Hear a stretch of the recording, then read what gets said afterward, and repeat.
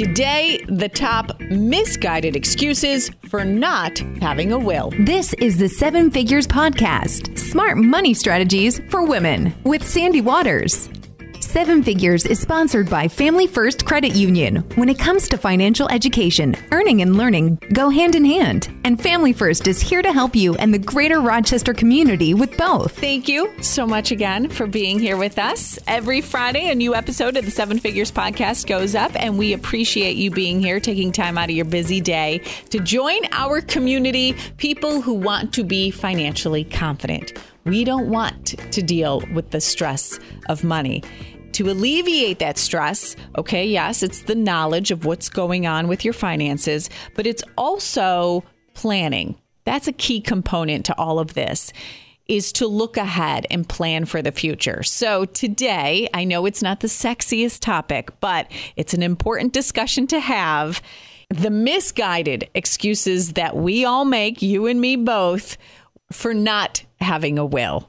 Our favorite elder law attorney from Harris Beach, Lisa Powers, joins our conversation again today. Thank you so much for coming back in. Thanks for having me, Sandy. If you were not here with us when Lisa was on before, you can scroll back to the May 10th episode, Caring for Your Parents Financially as They Get Older. And so many people commented and reacted to that episode, specifically saying how much great information was in that episode. So we asked Lisa, you if you would come back in every month. Oh, I'm thrilled to do it. We'll focus on one area each month, little nuggets of knowledge each time, so it won't feel so overwhelming. Yes. And we don't need to overwhelm everyone. Yeah, because we will feel overwhelmed. Yes. And we will make more excuses.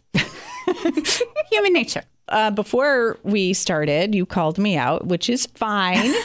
I'm okay with it. You asked me where I am with my will. And you were very brave and told me the truth. Yes, I did feel like I was sitting across from the doctor when the doctor asks you, like, do you work out? And you're like, yeah, yes. No. I still have the same will that we talked about forever ago from LegalZoom. Which, as I said to you before we got on, is better than nothing. But you really want to consider sitting down with a professional, an attorney who handles estate planning. So what is it about the LegalZoom document will that isn't good enough? So, and we're not singling out LegalZoom. There are obviously lots of DIY type services, online options. And again, it's better than nothing. But the problem is there are so many considerations that you need to make as you're going through this process that you may or may not get a document that works, that would be accepted after you pass away for the probate process, but it might not actually address your needs. And you don't have anyone to have that conversation with to assure you whether or not your actual needs and wishes have been met. You're relying that there's actually someone, on the other side who's actually doing a review. But I question that because I've seen some of these products, and I will tell you that cleaning up the mess after someone has passed away with a will that doesn't function properly is way more expensive than just doing it right in the first place with a professional. What prompts most people to actually sit down and do this is, and I don't know why, but it seems to be there's a huge family trip. Mm-hmm. So there's that panic. We're all going to be on the plane. And what if? Yeah. So that usually will spark something. Very often it's after someone's had their first child. They recognize that they need to name guardians. Okay, that's when we did it. Yeah. But the bigger issue, and of course you want to name guardians, but what happens, I find, is people don't always recognize that there are a whole host of property issues that come up when you're talking about how do we deal with things. You say, well, if I'm married, my spouse will automatically be taken care of, right? Not necessarily. More wealth passes today via beneficiary designations than by will. And what I mean by that is most wealth is held in retirement funds.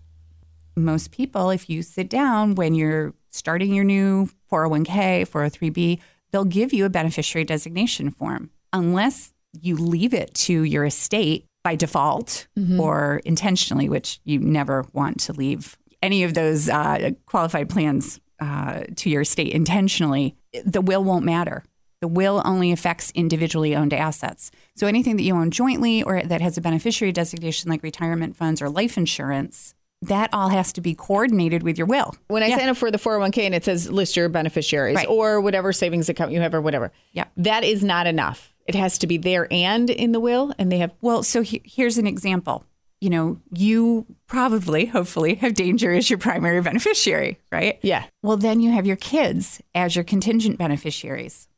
But if you have them named, if you just have your kids' names there, they're minors, right? So in New York State, those funds, unless you have something designated where it will actually then pour into a trust under the will for the kids, will go to your kids at 18. Because that's the age of majority in New York. Do you really want your kids coming into retirement funds? I mean, a lot of people carry a couple $100,000 or more of life insurance. Do you really think your kids are ready to handle that kind of money at 18? Aside from the fact that, you know, perhaps they would have qualified for student aid, but now you're handing it to them. So it can really hurt financial aid. They may not be ready maturity-wise to manage it, or they may find themselves with some good friends, and I'm using friends in quotations because if they find out they're suddenly coming into money. Yeah, okay. Right? So you'll hear trust referred to as protection against creditors and predators. So if the kids are irresponsible and go out and run a big, huge credit card debt in their own name, but the money that you've left them is in a trust, the credit card company can't get at the money inside the trust. Okay. It puts up a wall. Okay. But if you leave it to them outright, intentionally or unintentionally, that's a big problem. In some of these DIY programs that we sign up for and make it easier to, well, quote unquote, easier to set up our will, each state is a little bit different, right? Yes. Property and inheritance laws differ state to state. Wonder if I sign up for a New York state. I don't even know. That's how long it's been. Well, the good news is, you know, we live in the United States. So if it was validly executed, it can be recognized in another state. Okay. But where you can run into problems is very often there will be what we call a choice of law provision that says, and this will and any trust created under it will be governed by New York law. Well, if you move to another state, and you've got that language that says use New York law, that can cause its own problems. Oh, I see. So okay. That goes to not creating the will, that goes to reviewing it periodically and making sure it's what you need. I will be honest, it's been 10 years. Okay. So now that I confessed, if you are in the same situation, don't feel bad. No, don't feel bad at all. Lisa is not judging us. Nope. She's too sweet to judge us. Okay. So now let's get to the top misguided excuses that we all make for not having a will. So number one that I hear all the time is, well, I don't have an estate. You know, I'm not a multimillionaire.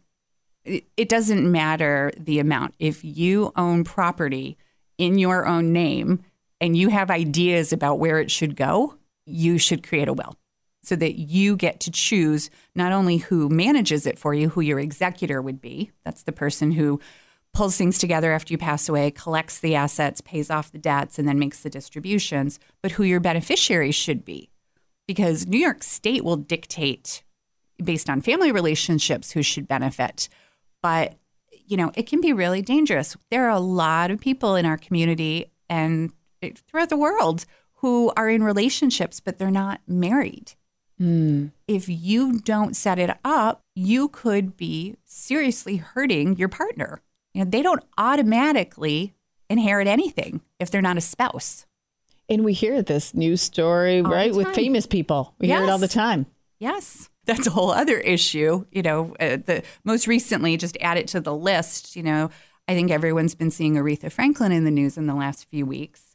She apparently passed away without a will that had been properly put into place. It appears the court's going to have to decide that. But she left multiple versions of handwritten wills.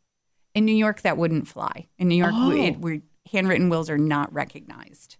Well, she did the DIY. No one can argue that she couldn't afford to hire appropriate counsel. She certainly had access to the best in the world. And who knows what the motivation was. But these are the things that not only create chaos and expense, but it's heartache for the people that you care about. They've already lost you. They're devastated. And now you're going to leave them a mess to deal with the property, which can be easily taken care of. So, yeah, number one is I don't have an estate. We all have estates of varying sizes. Most of us are worth more dead than alive, sadly. Once you factor in life insurance, right? Okay, so we don't have an estate. Forget that excuse. You can't use it anymore. No, okay. You can't use that one anymore. Another one is that people say, well, my kids are smart. They'll be fine. We don't need to go through all that garbage with a trust. Why waste the money on creating that? Well, if your kids are 5 and 7, even 10 and 12, do you really know who's going to be in their life as they get a little bit older, right? I mean, I have a teenager. I love my daughter's friends, but that doesn't mean that she won't encounter new people in a couple more years who would be very happy to try to take advantage. Money brings out a scary side of people. It does. The greed and Right. I mean, not always, but those are the things that can be easily protected against. So a will really details who is going to be in control, what is going to happen. Right. Who you want to manage things, who you want to receive things. And at what age, like you said, with the kids, so they don't get it at 18. Right. And that's a personal choice. I've been practicing 21 years now, and it's kind of funny. When I first started, a lot of times when you've got really little kids, you're just getting started, they're infants or toddlers, we push it out to maybe age 30, 35, because you're, of course, kind of hoping, well, at that age, okay, hopefully if they're going to school, they're finished with school. Perhaps they've settled down, first house, they're working, they're productive members of society. By now, we should be able to release things. And then what I find with my clients who are coming back for those reviews and updates, we're bumping that ultimate termination age of the trust higher and higher. Because these days, we don't have the pension plans that people used to have. So what parents are doing now is saying, oh, my kids are absolutely responsible. They could handle this. But if we hold on to it until they're at retirement age, that inheritance in the trust is going to help them through retirement. Oh, okay. Yeah. So it's not the driving force, but it's an interesting perspective that things have shifted that way. Because the parents who do have the pension plans are saying, oh my gosh, what are my kids going to live on? I see them taking these extravagant trips and buying the big house and the nice car. What are they putting away? Yeah, well, it's true. Right. I mean, right. Okay, another excuse that you hear a lot. So another one will be, and I alluded to this before, well, I'm not married. Who cares? I'm single. I don't really have much. Well, are you in a relationship? Do you want that person taken care of if something happens to you? You can't assume that your family members, who are the natural beneficiaries, New York State dictates, do you have a spouse? Do you have children? Are your parents still living? Do you have siblings, nieces, nephews? What's the list? First, they go to spouse. Sure. First, we look for spouse and children. Okay. And if you don't have a spouse and you don't have children, then we look to see if your parents are still living. If the parents aren't still living, then we go out to see are there siblings. And if the siblings are predeceased, we look to nieces and nephews. So there's a whole statutory scheme that comes into play. What about stepkids? When you get to the kid level, they're not blood related. So good example, if you have raised these kids but never formally adopted them, where they would take from you and be considered your child, they'll get nothing. So it's really important to sit down and have that conversation and really lay it out. There's so many blended families now. And again, second marriage situations. If you are just starting to take things jointly, okay, now you've combined the households and you buy a new house together. So you put both names on the deed, joint tenants with rights of survivorship. That's very typical. Okay, fine. The house is automatically going to that spouse. What happens to your kids from the first marriage? What have you done to take care of them? Your second spouse or third or wherever you are in that progression. We're not judging. No, this is life. But they don't have any duty to take care of your children. Even though you think they will, you're right. If it's not written down. Even though you think that they will, and they might, there's no duty. And sadly, I've been involved in those cases where after someone has passed away, surviving spouse comes in and says, okay, I never really liked those kids anyways. Oh, no, really? It's all mine now. It's going to my kids. And that's their prerogative. Okay. Right. Again, I come back to it sounds so cruel. If you love someone and want to take care of them, put it in writing. Do it formally. Make sure it's done. And then double check that the right people are still named to handle that. That comes up on the elder law side where, especially when we're dealing with aging couples, you will often still have each other named to manage things. And if the spouse has any kind of dementia diagnosis or other medical issue, they might not be the appropriate person to handle things anymore. You need to make sure you have a solid backup in place. How detailed do you need to get? Do you need to say, okay, if I die, the house goes to so-and-so. If we both die, then sell the house? And I mean, how many steps do you need to list here? You don't need to deal with every individual asset. I will tell you, most attorneys, as you're going through the process, will ask, do we need to specifically give real estate to a particular person? Or is, for most of us, my parents passed away, I'm not looking to move back into my childhood home. They kind of understood that when both of them are gone, that house will be sold. But it is a question to ask because some people do have family homes that have been around for generations. Yes. And there may be one child who wants the house. So it's just part of the planning process. Okay, so you sit and talk about should, if there's siblings, they both have to understand what's going to happen. Yes. So they don't argue. That happens often. Right. The goal is always to make sure that to the extent possible, you can minimize those disagreements. Yeah. We can't always do everything, but the more communication there is, I think the better. We will often offer, again, the clients are the ones doing the plan, but if they want to invite their children in and have a family meeting to go over the plan, I always recommend that. Yeah. So you're all on the same page. Exactly. There's no scary shock when the will is finally produced and everyone sees what's in it. Yeah, because when you are grieving, you're right. You don't want to have to deal with all this. You can't even think straight to deal with all of this. Right. And I think that's another issue. Until that will is signed with the right formalities, it's not necessarily valid. And I don't know. I don't remember hearing this, but when I was first starting to practice, but over the last couple of years, I can't tell you how often people will say to me, well, I have the will, I'm the executor. Did you go through the court process? Well, why would I need to go to court? I thought by having the will, I avoided probate. Probate is the process of having the will admitted to the court so that the judge says, yes, this is valid, and now you are actually the executor. Until you go through the process, you're just the nominated executor. So it's a quicker process if everything is listed. It's a quicker process if it's been done correctly and we have the right information, because when someone passes away with a will, you have to send copies to the people who would have inherited without a will. Oh. Right. So remember, I said New York State has a default statute as to who would inherit. So when you create a will, those are the people who will receive, assuming all of the formalities have been met. And more than 9 times out of 10, it will be honored. That's the goal. But you still have to provide a copy of the will to those people who would have otherwise inherited. Really, you're giving them an opportunity to challenge it and say, oh, wait a minute. How many people challenge it? Again, anecdotal, personal experience, less than you would think. Oh, less. Okay, good. Yes. Well, that's good. Now, some people are, I will say, lazy and don't always return the paperwork. So it takes a while to get things going in court. But that's okay. We have processes in place. The law is very clear on that. Okay. All right. We're trying to make this as black and white as we possibly can. Yes. Now, I can only imagine another excuse would be, well, I'm gone. It doesn't matter. You guys figure it out. You get the old people saying that, don't you? Oh, my gosh, yes. The little old man going, I'm dead. It doesn't matter. Well, it may not matter to you. But again, I go back to, do you love your family members or your friends, the charities you want to benefit? Put it in writing so that it will be honored. Don't assume it's going to be taken care of. I years ago was in a situation where a really sweet guy became quite ill, was living with his partner, knew he needed to get something in place, but just couldn't quite make up his mind about a few things and ended up passing away without ever putting it in place. Well, remember I said, if you're not married, and this was before same-sex marriages were legalized, his parents came in and kicked his partner out of the house he was living in because he was the only one on the deed and they were the natural beneficiaries. So, not married, no kids. Oh. I can't remember who got appointed, but came in, literally kicked the partner out. You're not welcome.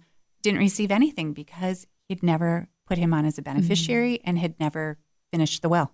Oh, wow. And they had a long-term relationship. It's heartbreaking.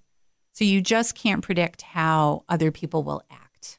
Yes, it can take a little bit of time. Yes, there's an expense to it. But the reality is for most people, once you get it done, you can pull it out every 3 to 5 years and just do a review. And more often than not, you won't need to change anything. Now, you brought up expenses. What's a rough estimate, a gauge of how much we can anticipate? So everywhere is different. You, I'm sure around town can get something done for a few $100s. I would caution people if you're being quoted something less than $1,000 for a complete plan that you're probably not getting much advice.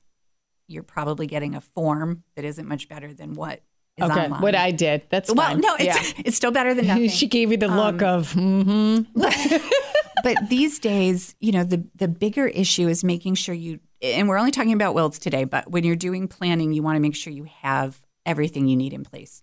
Will, power of attorney, healthcare proxy, possibly a living will. There's some digital authorizations that can be done. And what really can make a plan work or sync it is making sure that all the beneficiary designations coordinate with the plan, just like we were saying at the beginning, because you can take all the time in the world and really be focused on, we want to set up a trust for our kids and we'll make sure that they've got money available if they want to start a business or go on trips or pay for education, right? That's usually the big one. But if you then have a beneficiary designation that just names the kids and they get the money outright, well, now it's not in trust. Maybe they'll use it for what you hoped they would use it for. Maybe they're going to go out and buy themselves a sports car. Yeah, right. That they crash 2 weeks later, right? It's that kind of thing. Okay. So now, how can we reach out to you? What's the easiest way? Phone always works great. So here in Rochester, 585-419-8869 is my direct line at the firm. You don't even have to go through the receptionist. Okay. Or email is great. It's L for Lisa Powers. So L Powers at Harris, HARRIS Beach, BEACH.com. Perfect. And I'll put links to it in the show notes. And also on your website, we're putting up a handout about when you might want a will. You and I didn't talk today about estate tax issues, but certainly the times that most people are thinking about a will, other than kind of the emergency situations we talked about, if you own a business, that needs to go. It'd be part of this conversation. If you're retiring, take a look at things. If your wealth is growing, do you have estate tax issues? That really needs to be handled via a will. Okay. That will not be taken care of without that type of planning in place. Okay, perfect. Lisa Powers, elder law attorney, the pro at Harris Beach. Thank you so much. Thank you for having me. Like we said in the beginning, Lisa will be back on with us next month. One episode every month we'll talk to Lisa. So if you have a question, a specific question that you want her to address, just reach out to me, Sandy at rochesterbuzz.com. Okay, next week on the Seven Figures podcast, we'll kind of keep with this theme, long-term care insurance. What are the facts? What do you need to know? Is that something that should be part of your plan? We'll talk about that. In the meantime, you have a spectacular weekend, and we raise a glass and we proudly say, cheers to being financially confident women. If you have a personal finance question or feedback about the show, we'd love to hear from you. You can reach out to Sandy at rochesterbuzz.com. New episode every Friday. Listen, subscribe, and tell a friend about the Seven Figures podcast. Smart money strategies for women.